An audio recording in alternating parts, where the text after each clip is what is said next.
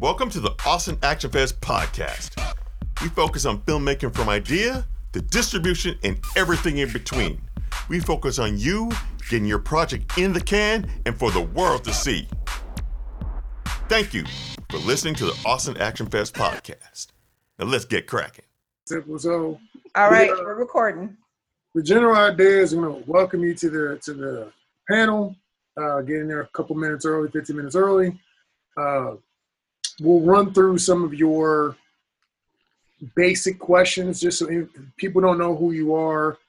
Get to tell them why you're important, why they should listen, what kind of wisdom you got to drop on them, how you've been in the church, right? So that's really the beginning.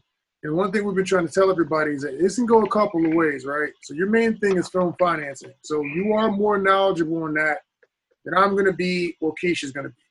So, like, if you want to grab the mic and just start teaching and go, that's perfectly fine. Like, we don't got a problem with that.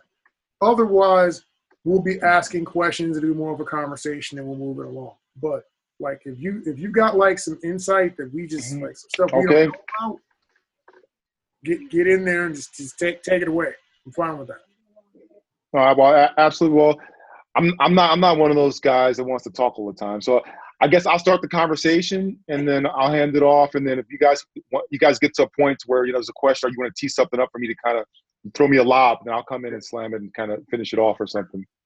And it's all adults here, so like you don't have to be like. We've had some people who are like, "Well, what can I say?" We've had people drag their distributors on these things. I'm like, hey, man, if you're comfortable telling the truth about what happened to you with specific distributors, that's your business. Just know that we're going to air this, right? So don't say anything you can repeat later. But you get to say whatever you want to say and be as raw as you want to be. And I know we've only invited people who are actually in the trenches. So our people want to hear what it's really like, and sometimes they need to hear the things that are scary. They need to hear what work out, all of that. Absolutely, it's funny you should mention like 2 weeks ago I got into a huge argument with Epic Pictures. I won't go into details on that, but I could talk about like the fundamental basis of the argument. I won the argument over because it was a contractual dispute that I had to go by with the legal team and outline where they were wrong, and I ended up winning the argument. But it's still an ongoing thing. But yeah, I definitely could talk about the pains of distribution and the ugly part of producing. And it'd be cool because we got like this year. Actually, we're saying like COVID cost everybody some money. It cost me I lost like $5,000 in March alone, just off jump the moment they shut stuff down. But for the sake of Austin Action Fest, like we've got the best setup of panelists like available that we could have. People we didn't think we were going to get, we got. So we got Seed and Spark sponsoring Final Draft. Any programs, whatever you use, especially if you've used Seed or Spark for Final Draft, feel free to shine all over them as much as you like. We got them, Shoplister, all these different companies jumped in. Seed and Spark's going to be doing different trainings with us over the course of the year later. So we're going to try to keep that relationship going for distribution and crowdfunding. It's a whole lot of different things that we're going to be able to offer this year and ongoing on the educational side of what we're doing. So, Danielle, I know there's a question you would like to ask, so I'm going to go ahead and hand it off to you. Oh, what are you talking about? Well, I didn't necessarily follow exactly what you just said with that, so I'll just go where I was going to go. So, Erik, we have been talking as a group that we want to continue doing things throughout the year. We don't want to just wait till a festival to have conversations and inform and educate people and entertain. So the question would be, we would really like to have you in different conversations throughout the year. And we can come up with what that would look like. But if you're interested or willing, we would love to have you be a part of that as we move forward. No, of course, I'll support you. I mean, the only thing I have coming up right now, I got a couple. I already started filming the TV show for the year. I just got back from Sacramento, like right before the screen, and I'm in Georgia, on the 15th of this month. and then I'm in Pennsylvania at the end of this month. So it's like I'm gonna be zigzagging. You know, it's probably gonna be a little bit longer than normal. So like as long as you know, if we could do this virtual stuff, it's too easy. Yeah, we're talking about virtual. Yeah, we're talking virtual. Yeah. We keep this moment going. Yeah, if we do that, then I can plan around it. Then you know we're good to go. And the only time I think I'm gonna be, we're shooting a video in Malibu in August, and that one's gonna be where I have to be engaged. You know, I have to be present. All the other stuff I can be like, you know, I can walk away and let someone else, you know, kind of supervise. Like a music video or like a whole like movie or something in Malibu? Nah, a music video, a big music video, and then we're also launching a swimsuit line, you know, so a whole bunch of, you know, photo shoots and stuff, and you know, so like, yeah. No, you ain't doing anything. You ain't doing anything, man. You can pass by Malibu if you want to. Right, I'll pass by Malibu. You can pass by, have some fun. I will pass out drinks on the set and bricks. I'll do that. We can work this out. I'll talk to him and see if we can do a fight sequence and see if I can bring you in for that. I'll talk to him, you know. And I bring the white kid and dog. You bring the white kid and dog. Ben, is that what you meant? Is that what you meant, by the way, what I was asking him? Yeah, exactly. Okay, I'm sorry. I just want to check with you, make sure. Because we got a lot of really cool people who have, like, I don't want to hear from dudes that aren't shooting films anymore.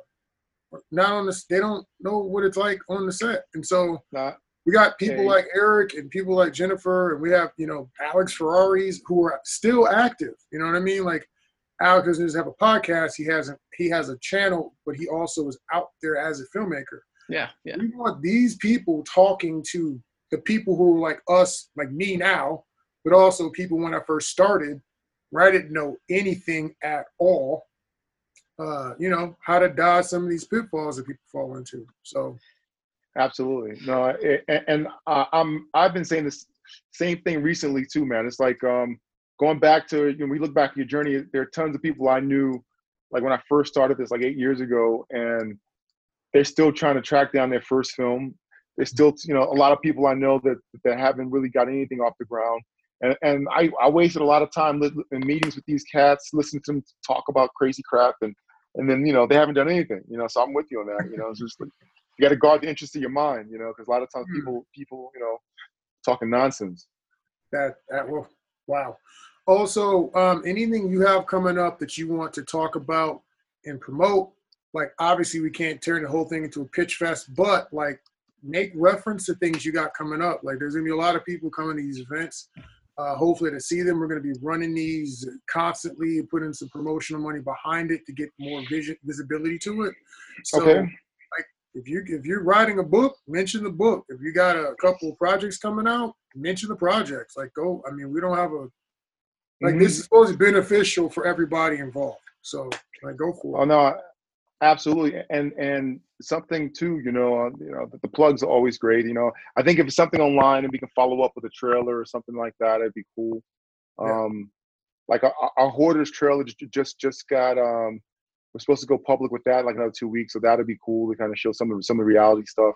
And then if you get to the point to where, you know, you guys looking for sponsors, and if it's like $1,000 or something like that to help you guys out, you know, cover some costs, I can probably work out a deal, something like that with my team. You know, you throw a logo up for us or something like that, you know. Let me help you out, and you need to ask that question. Independent filmmaker. Yeah. We're constantly looking for sponsors. All the time. Yeah. So I think I think we'll be able to work something out there, because we put up about $1,000 already for GTX, you know, and stuff. So you know, I think I'd definitely do it for you. You know, I still be thinking about you driving off in the white convertible, man. That was like one of the most stoic. Fucking everyone's in there complaining because it's a 14-hour day, and you know, everyone's fucking bitching over there. Magic is leading the revolution too, by the way. He's a union steward, and they're mobilizing. Hey, listen, you know, here's what the law rubric says. They're coming to get me. And I see Ben is waving at me, driving off, man, in a convertible, and I made it all worth it, man. I was like, yeah, thanks, buddy. Oh yeah, I got your back, brother. Don't worry. No, we appreciate that, man. Like, and anything we can do to help anything anybody is doing. Like, I don't know if you guys ever catch like Ballista Blade, like that book Realisms that they came out with, With Kelly Christine. and Christine. Yeah. Like, I bought a copy and shared it on my Facebook, shared it on Ballista Blades. Like, we're sharing other people's videos in our competition, I guess you can call it. I'm like we want to help other film festivals, GTX, all those sorts of things. Like, we want to help. And so however we can reasonably help other people, please don't hesitate to hit us up. Even if it's like, hey man, we don't got enough sponsors at our event. Can you just come be there and look and just be there to be a sponsor and help us pack the place out a bit? Call us, let us know. We'll do whatever. Absolutely. And one thing we're doing too is we're doing the Big Pitch initiative where we're going to be looking for filmmakers, minority filmmakers in various regions. I think it's going to start in Seattle first, but eventually after that they go through around there, I think the next quarter, it'll probably be here in Texas.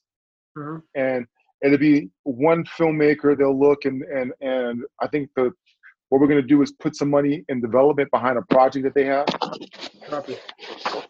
Copy. Yeah. Who's we? Is this an TLG and Have Not, or is this another aspect? Well, Have Not. I'm going to dissolve here Okay. probably later this fiscal year. So it's TLG Motion Pictures is pretty much doing this, and there's been a little bit of publicity on it and stuff like that, social media. But yeah, that's something. It won't be enough to finance a film, but it'd be enough to maybe get a sizzle shot or a trailer or something, and go through development costs to get a budget and everything you need to actually go after investment. No, that's awesome. And the reason why some of that is really awesome is because, like, with Seed and Spark, that's one of the things we're trying to help people. They have a thing where they want to counsel with people on actually getting their crowdfunding up. So that might be, some starter funds, do a little bit. You have your Seed and Spark, combine them with that, you have enough to do what you got to do. But one of the things you mentioned was interesting. It's not really my forte. I know it works for Ballistic Blade, but I'm not a person who could evaluate your pitch, right? I know if you interest me, but that's very different from an industry standard thing. But having people like you or Jennifer maybe offer people the opportunity to pitch you, to make a project, because you're a producer, which you're the person that our short filmmakers and our screenplay writers, you're the people that they want to meet. Like, they don't want to meet me. They want to meet guys like you that can get their stuff done, like, start to finish, right? So we were thinking about having, like, some sort of a pitch competition next year or something of that nature. We thought that might be interesting. That, and we also need some more people who break down and do actual script analysis. We want to offer that to some of these screenplay writers that are submitting, because that's not my forte. So those are the two things I think we could do some more stuff collaboratively moving forward as well. Okay, that sounds good. Yeah, definitely. Do you think you could also be a mentor? Yeah, it depends on the person, to be honest with you, man. It's just like, you get some people that are knuckleheads, and I already got two knuckleheads, that I'm obligated to, so like I'd rather beat my head against that wall than find some people that know it all. So someone that wants to really learn and stuff, and I can help them, I'm down for that. But if it's someone that is like, I hate to be this way. I mean, some people just aren't good, man, and they're not going to be good. And it's just like, you can't really, waste your time trying to convince them and that this is the better way to do this, or right way to do this and stuff. I don't know if it's bad that I laughed at that, but some people are just not going to be successful in the world of film.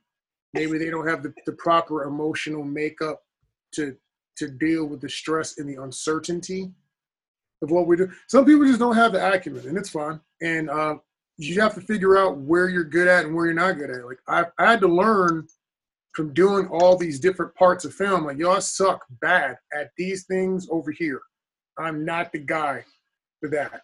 But if you need like a general idea, a first draft of a screenplay or some fight choreography, I'll put focus. I'll do that stuff. But some of the other things are like administrative.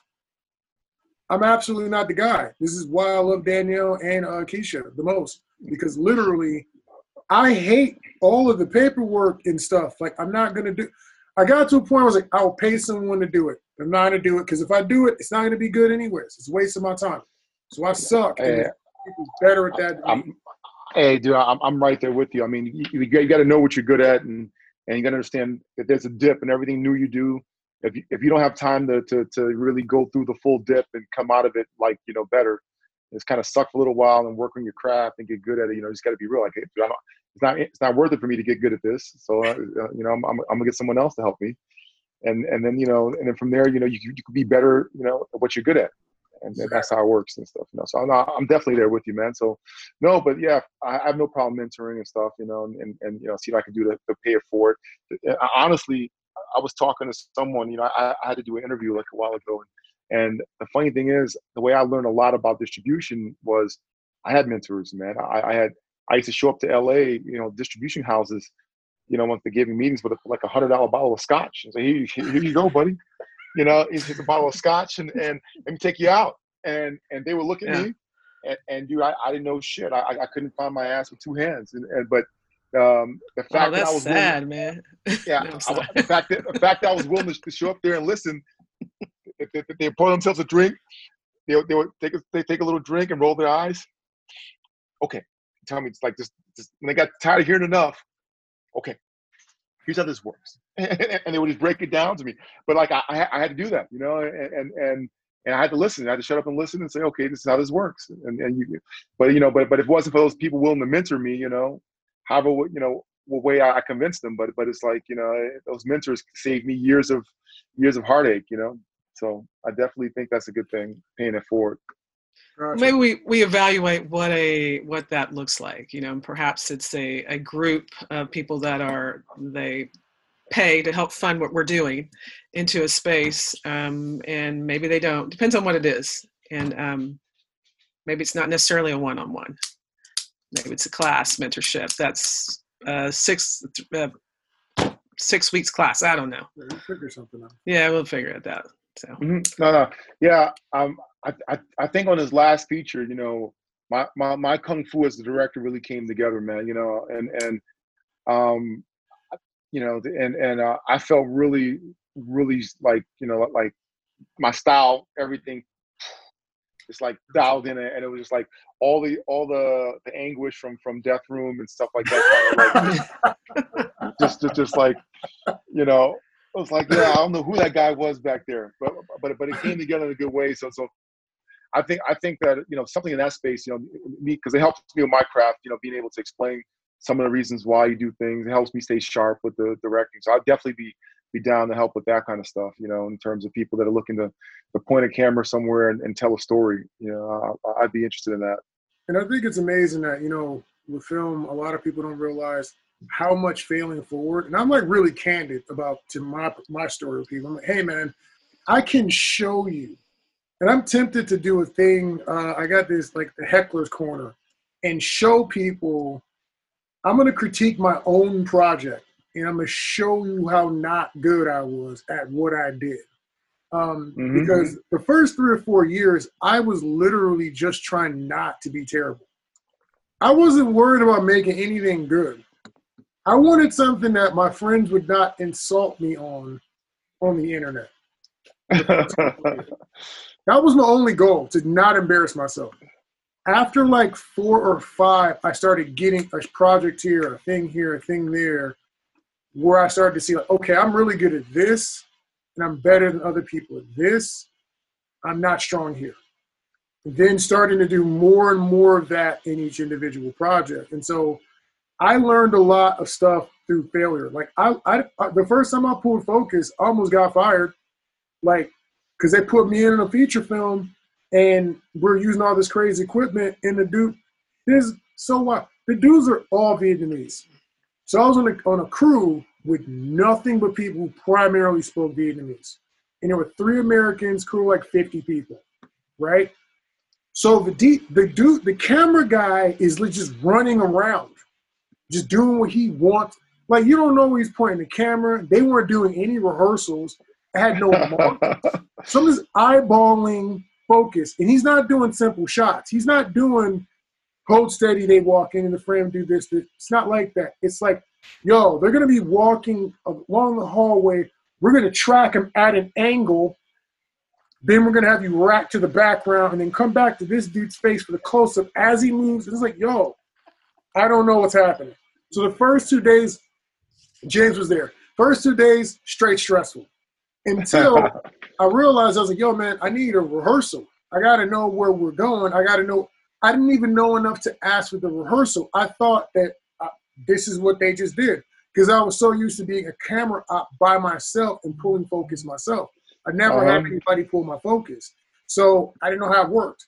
So then we start getting out there and I start figuring out and I can change the settings on the record, on the focus puller to match what I need, like getting comfortable and then also just yelling at people when they wouldn't do what I wanted them to do.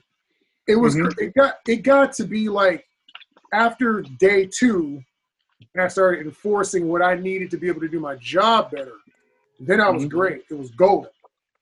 But absolutely, it was stressful. So I had to fail my way forward and look like an idiot because we were reshooting things 3 or 4 times because it's my fault. But I didn't know. But there's power in failing fast, man. A lot of people think that, you know, people are naturals or people like those people usually are people that can fail fast and make adjustments and no, at a speed where no one really notices unless people are really paying attention, you know, like almost no one saw that. Yep. And you're like, no, I'm right there with you. No, Chill's been on a couple projects like that. Like we've been on some stuff and he was like, we're doing something and like nothing I planned was going the way I meant for it to go. And I was like, gotta pivot. He was like, what? And I was like, I'm pivoting. We're going to figure, okay, that guy didn't show up. Cool. So we're going to have to combine his fight choreography with this other dude's fight choreography. So I guess you're a vampire now and this dude's Frankenstein. Okay, great.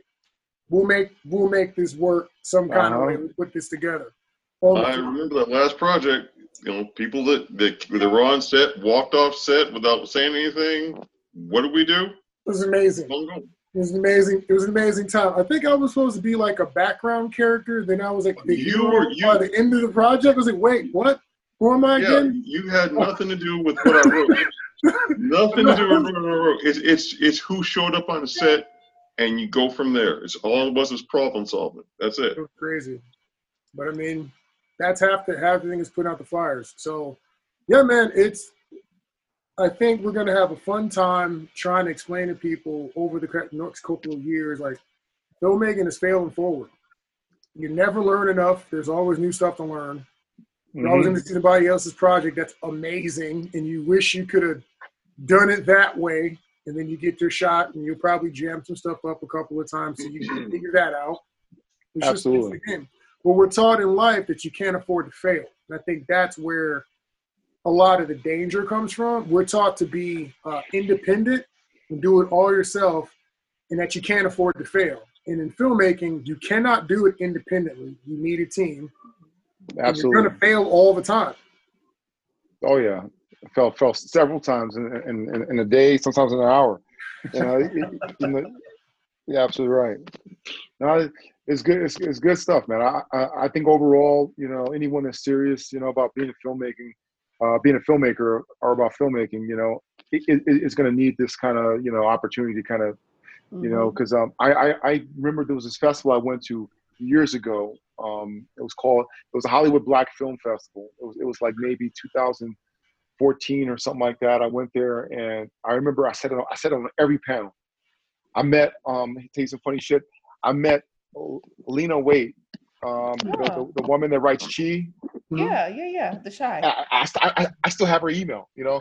She gave me her email. I sat down, I talked to her, and I was talking to her about this and this, and she was, you know, had such swagger too, man. I'm sitting there, hey, what's up, man? And she had just finished doing Dear White People, and she was blowing up, you know, and stuff like that. And I remember I was politicking. I caught her after one of the panels. And like, hey, you know, what's up, man? How you doing this? What's your style? This and this and this. And how do you come up with your writing? I said, I'm doing this and this. Is that the right thing? Or are you guys doing something? I had a conversation with me and her talking, and I never forget, you know, she talked about this is what we all do it that way. I'm thinking, okay, I'm doing it the right way. Sometimes you need someone to kind of tell you, because you're by yourself in a room with a blank page, you know, and you don't know if you're doing anything right. No one's calling you. You're like, damn, you know, and nothing happening. And am I doing this the right way? And I remember talking to her and realizing, yeah, you know, maybe I am doing this the right way, you know, and super cool. And then there were a whole bunch of panels like that where finance people came and talked to us and you know, really like, you know, help. And I made a joke about it. Like I went there as a screenwriter, I left there as a filmmaker, you know, because I knew so much more, you know, when I came out of there, you know. But so I think these things, for the people that are hungry for it, you know, is cool. And I think that the big challenge is figuring out who those people that are hungry for it versus the people that are distractions. Because some people don't really come into these things to learn, you know, and or get better. They come in there kind of like, you know, like that person that goes to the ball court, they ain't really looking to play ball, you know, they just want to talk shit to everybody there, you know, and you know, sit down there, I got next, you know, and talk about everyone that's falling down, everyone that missed a basket, and how he's better than them, and you're gonna play 9, play, you guys are scrubs, you know. On the sidelines with a fresh pair of J's. And like and a superstar, no scuffs. No scuffs. Just too good to play with everybody, you know. And you know, so those are the kind of people, you know, I think that you just, and these kind of opportunities, you got to make sure, you know, you don't give them too much bandwidth or too much, you know, too big of a voice to where it hurts those people that want to ask questions but they're scared because someone's gonna, you know, make fun of them and things like that, you know. So that's my 2 cents. Hey Eric, what do you think is one of the number one mistake that like beginner filmmakers make? There's so many of them, man. To be honest with you, it's like if I think that the first thing beginning filmmakers make, they don't put enough time into the script. You know, everything starts with a script. Okay. They run around and then they don't do enough table reads. They don't do enough drafts, and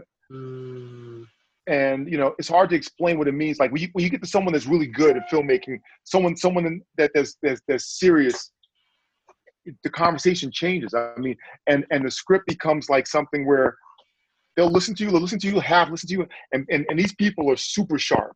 Like when you go, like if you get a meeting with a Netflix exec, they'll blow you how sharp they are. They'll be like, boom.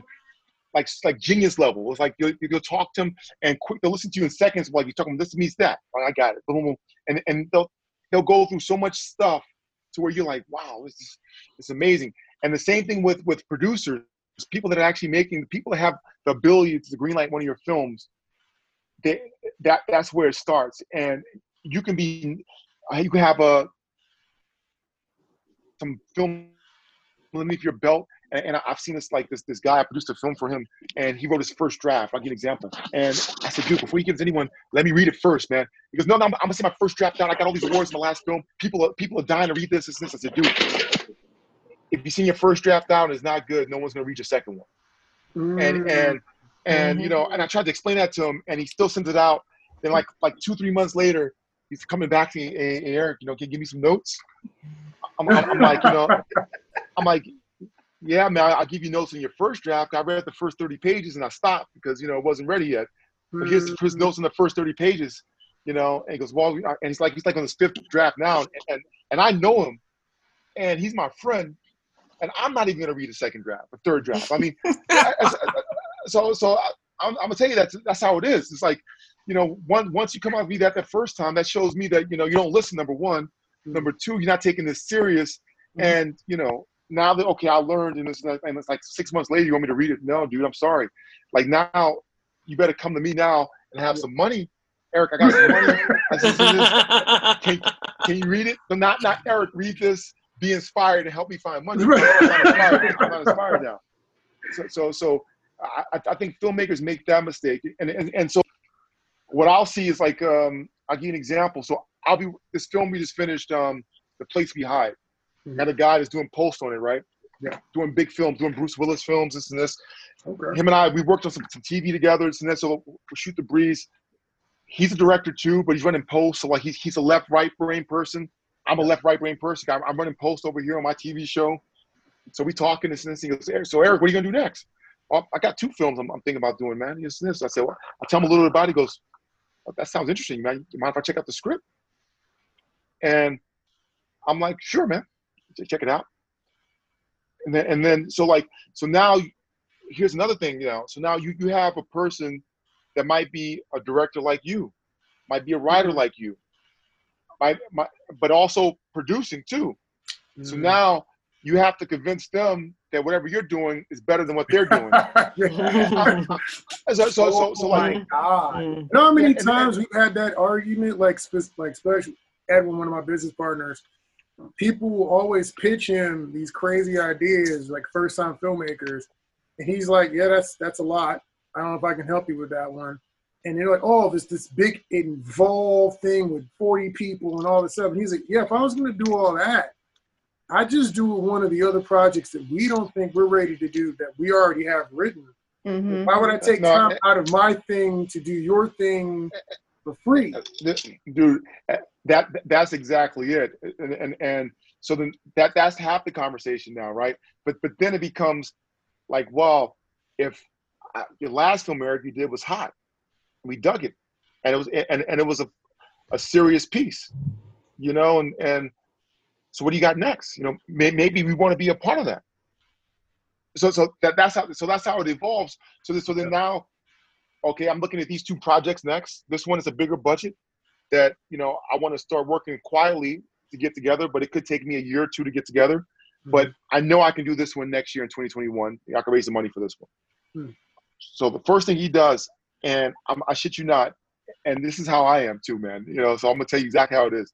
The first thing he does, because it's exactly what I would do. You send me a script, and if I actually send it to me and I know you, I'm gonna read the first 10 pages, like almost immediately, probably within the next 2-3 hours. I'll open it up. I'll read the first page to see how does he make this introduction? How she handle this? Then I'll read 10 pages, and if the first page is good, I want to see if it's a fluke. And if you can nail the first 10 pages, that tells me, okay, the script might be, this person's good. And even if the rest kind of sucks, I still know you're good enough to do a rewrite or good enough to get it to a point to where it's good. If the first 10 pages suck, then you're probably not good. I mean, and I could be wrong, but the probability is on my side, and I have a finite amount of time. So this guy, what do you think he did? First 10 pages. Call me. Eric, I read the first 10 pages, man. And a little bit of silence. And you thought my script was going to suck, didn't you?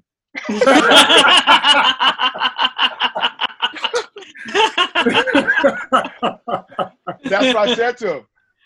And he laughed. He goes, no, listen, this is really good. I always want to see how a person can handle a script. That's the first thing I check for. You handle your script well.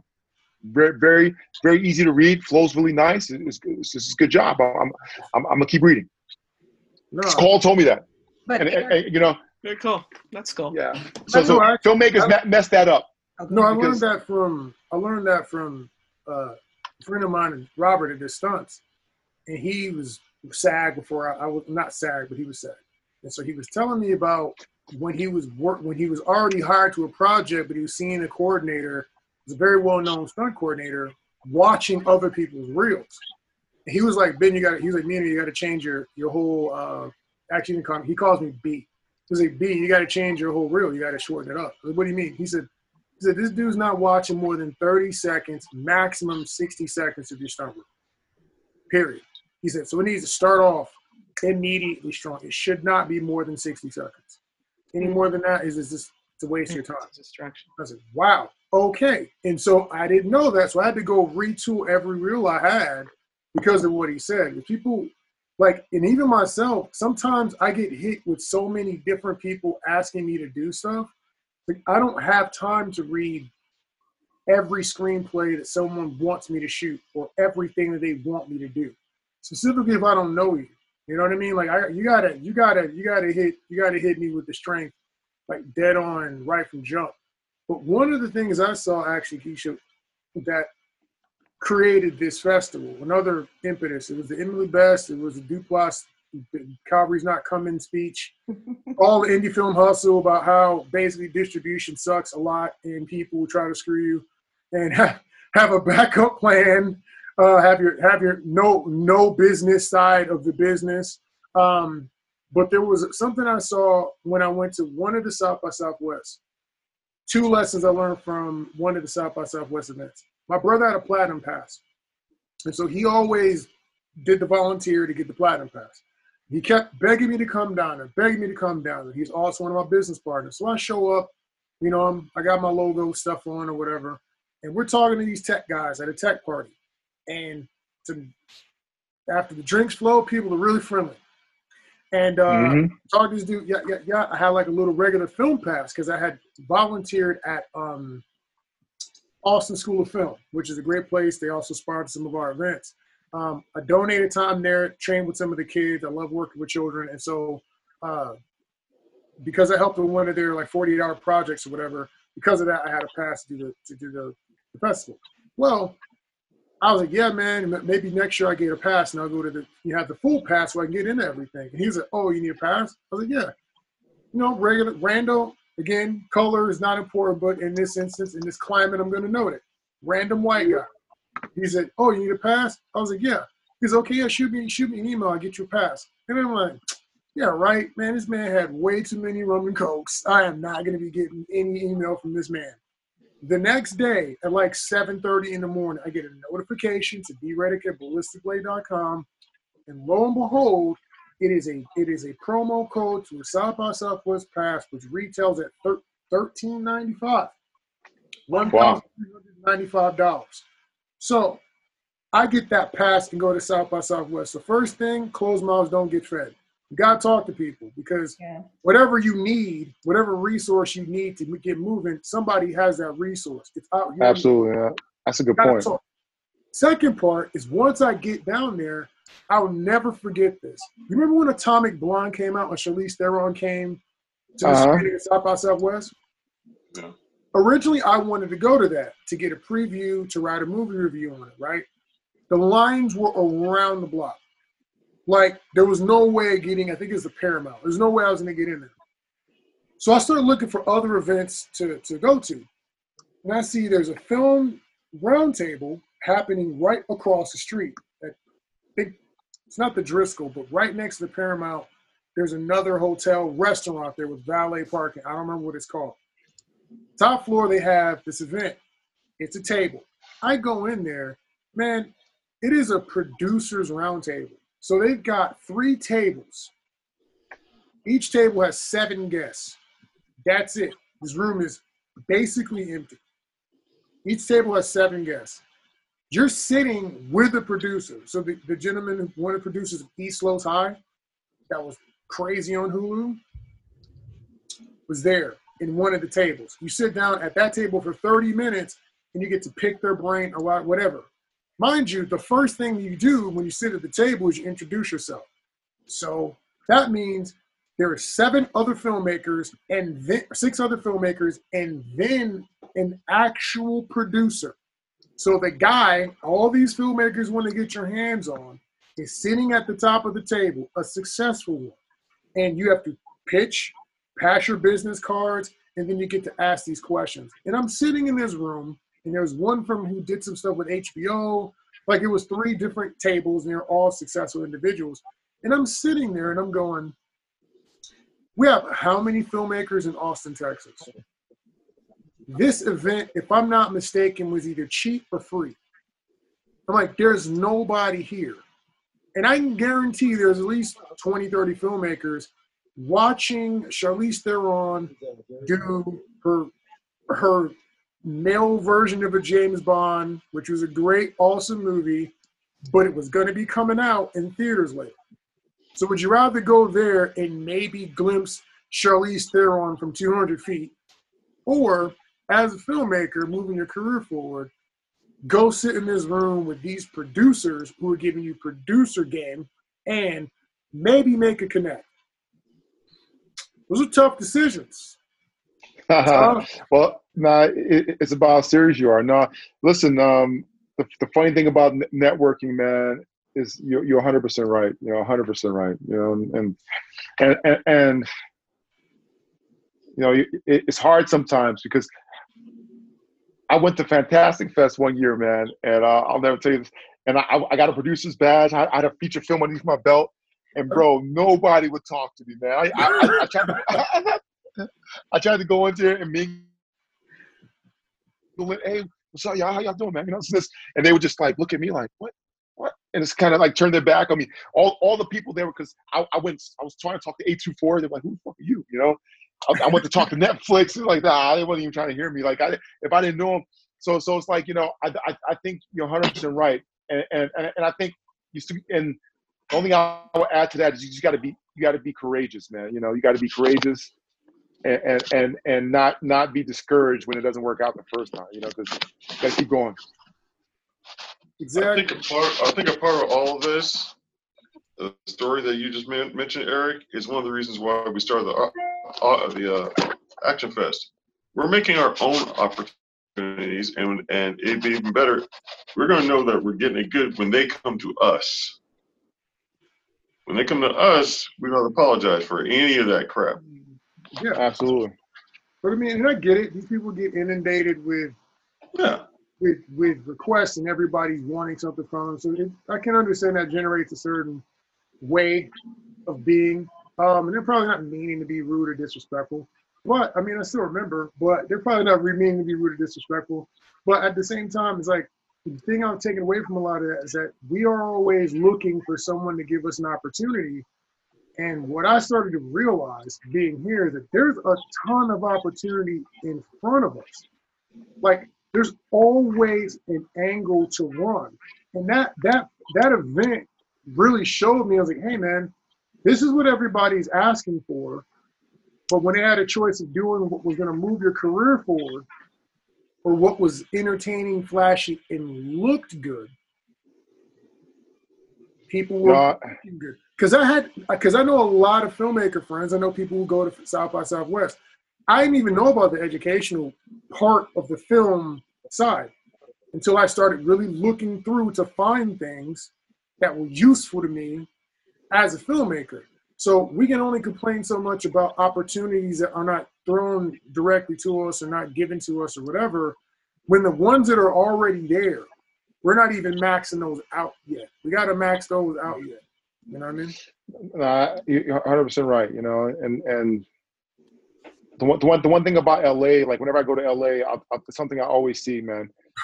I see people that are you can go to LA and get lost, man. Like I call them surfer dudes, man. It's like you go out there and, you know, they take their time with everything. They may read it, they may not read it, but there's no real sense of urgency or rush on anything they do. And you know, and you can get lost and distracted, but you got to have like mission focus, you know, in everything you do. And you're right, you know, understand, like, why am I here, to be a fan or break into the business, you know?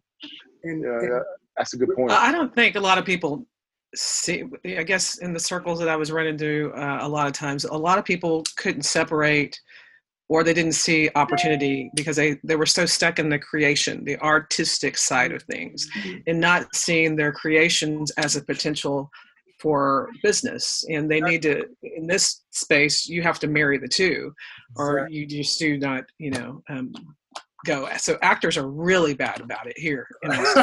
Really, really bad about it. And so then, you know, there's so much independent film here, and being in what we've seen so often, Keisha and I, you know, especially, you know, interacting especially a lot.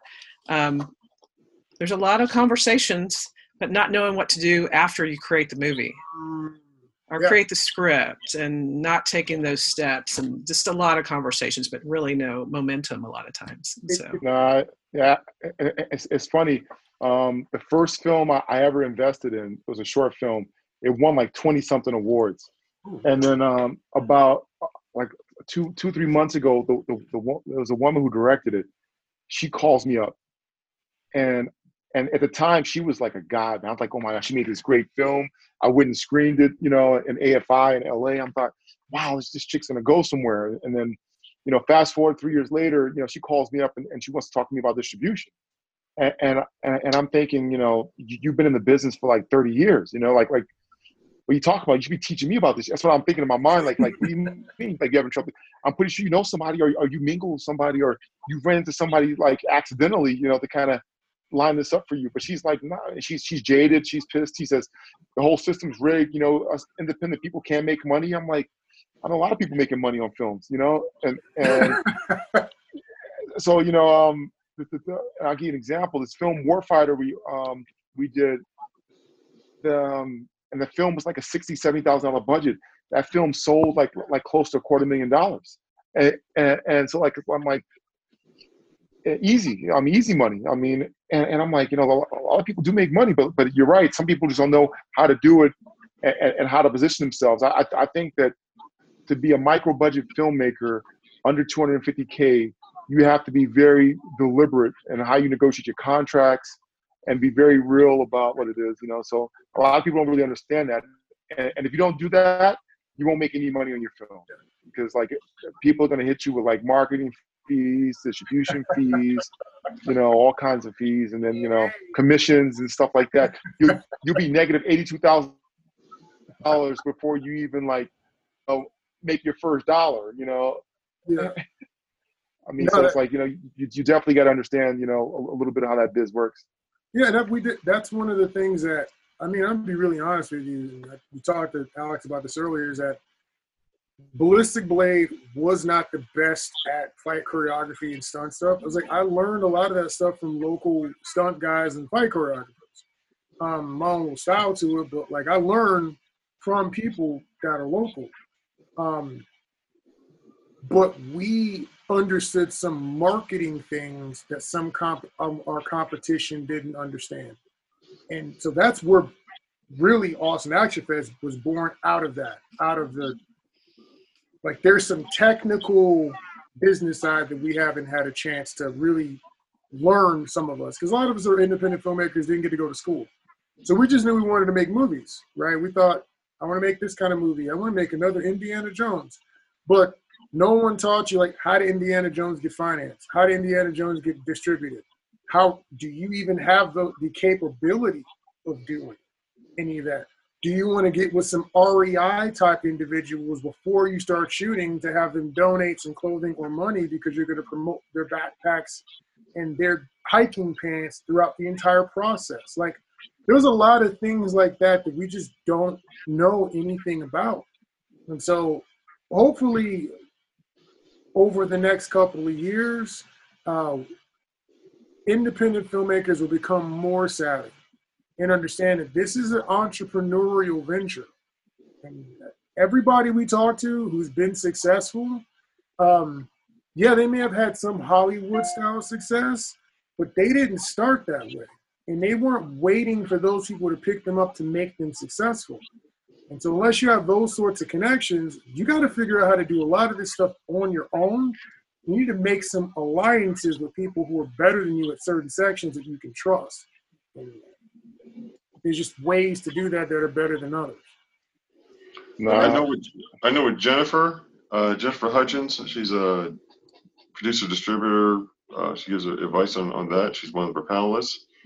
She was saying that the first thing that filmmakers, the first mistake filmmakers make is not figuring out distribution. Before you even put pen to paper or whatever else, before you do anything, have talks as far as getting distributed and that kind of thing. My only question is that how do you establish those relationships before even going that route?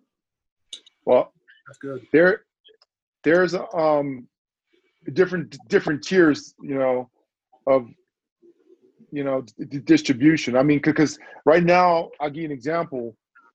You always got to have one distribution buddy. That's what I say. A guy or a gal that you can call, that give you some sales estimates, that give you a good general idea, where you're going to be. They can help you sell a couple of territories and stuff like that, and ain't gonna rape and rob you, So you always got to have a person like that in your back pocket somewhere. So it's all, no matter what, you can distribute your film. And then everything else after that becomes opportunity, you know, like your festival, someone sees it, they want to make an offer to you and things like that, you know. So I think when you get up to higher in budget ranges, you know, you can't do a film without having distribution, because investors at that range need to know that you have a solid sales company that has some kind of forecast and bankable estimates that are going to, you know, minimize their exposure. So how easier, unless you get like what they call dumb money, and they don't figure that, you know, they don't know to ask that, and they get all caught up in the whole Hollywood thing to where they just go along with the ride, you know, and stuff. But anyone that's smart on it, has made 1 or 2 films, is gonna pretty much, you know, challenge you to make sure that you have this in place, you know. Right. And like, to go back what Ben said, I think a lot of people just don't build those relationships to where they got a person in their back pocket to say, listen, you know, guy, you know, I need a solid, you know, I need you to do this for me and stuff, and then have someone ready to do that for you.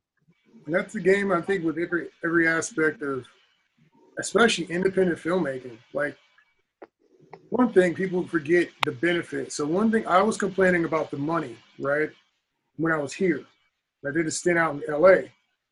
When I got to LA, it was money all around, but I was complaining about the fact I didn't have my cast, my people I trust, my Keishas, my Danielles, my Chills, Eriks. I didn't have those people when I was in LA. So I'm having to rely on people who I don't have a real relationship with to try to get stuff done. I have no track record with these people. They don't owe me anything. They may or may not show up to whatever we're doing. So then I realized, I was, you know what, no matter where you are, there's going to be something that is not optimal or ideal. And I remember a friend of mine, military, and he was like, yeah, he was going to get out of the military. He said, yeah, but one thing his sergeant told him was, until you get out of the military, you need to act like you plan to retire in the military. So like, while you're here in this space, you smash it. Like, you go all out. You be a hula, you know, high speed, low drag, you know, the best piece of gear they can get their hands on. So, because what if you change your mind? And so if you start loafing, you know what I mean? You don't even take full advantage of your current environment. And so when I was in California, I was missing Texas. Because I remember when I could be like, hey man, I got to shoot this scene. I need 2 actors to do whatever. Let me throw it on Facebook and see who's available. And I'd get 10 responses, right? So now when I came back to Texas, I was so thankful. And I was like, man, everybody keeps saying they want to go to this other place. They want to go to Atlanta. They want to go to this place, that place. I'm like, remember, when you get there, you don't got the same connections that you have here. You are not the same person there as you might be in Texas. You might be a big deal here. You're not a big deal there. So while you're here, take all the advantage. While you're in whatever small town you're in, take all the advantage, shoot all the stuff that makes sense to shoot in that place.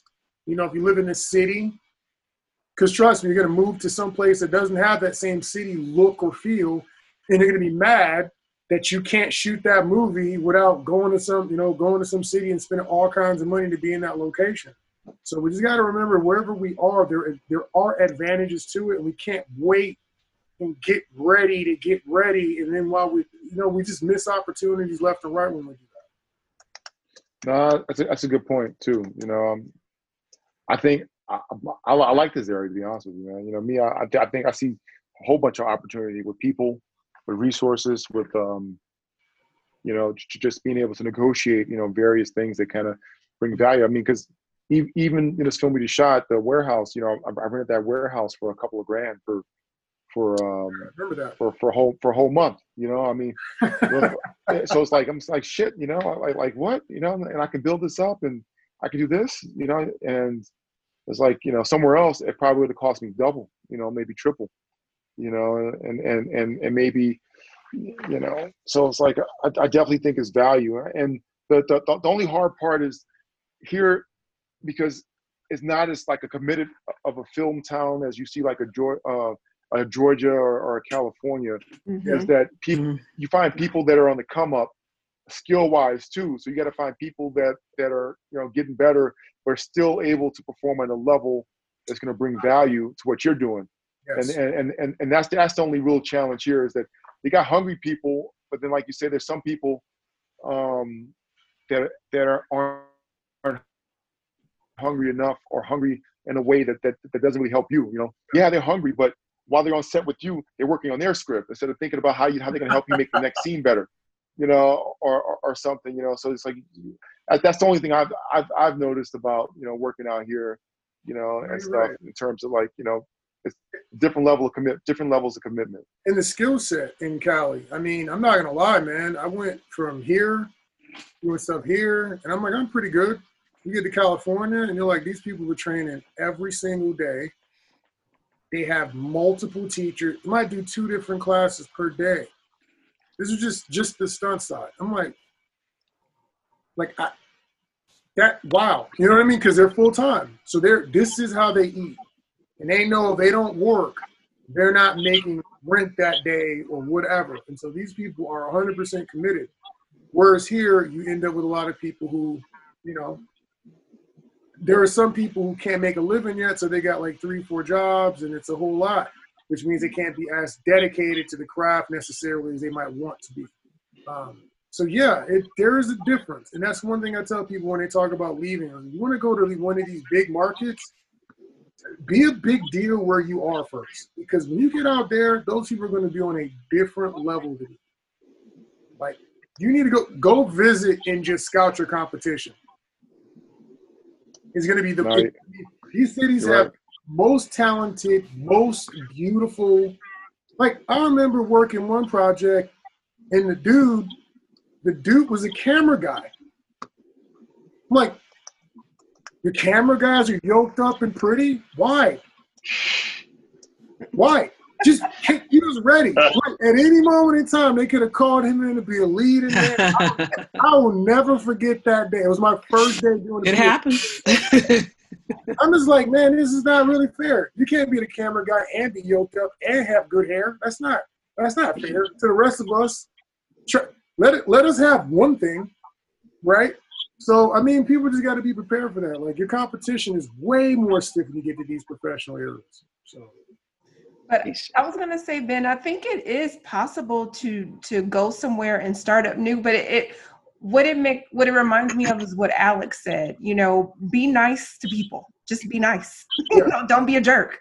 Whenever you go to new places, and I'm not saying anything personally about you or anybody else, but just whenever you go somewhere, nice people. You know what I'm saying? And also be willing to help people. Hey, I'll come and work on your stuff. Come and help me. That's 100% it. Who you know. Yeah. What'd you 100% it right there. Yeah, no.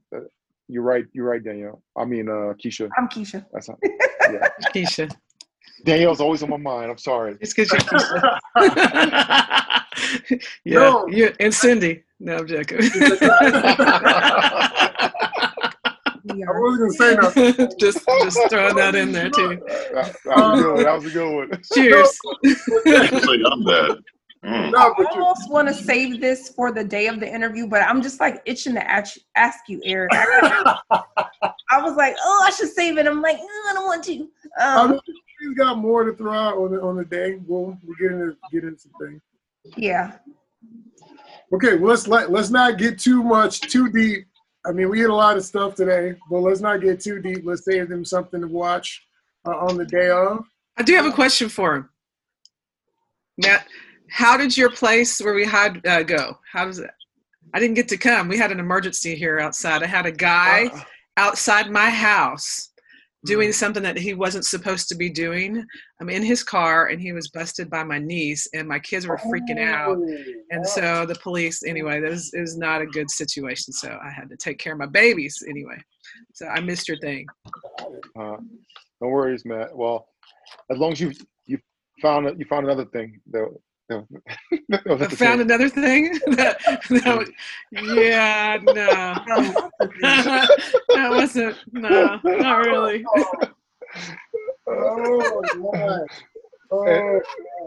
Hey, I'll come back at you. I know. I got to keep you on your toes here, all right? Oh, no, it went really well.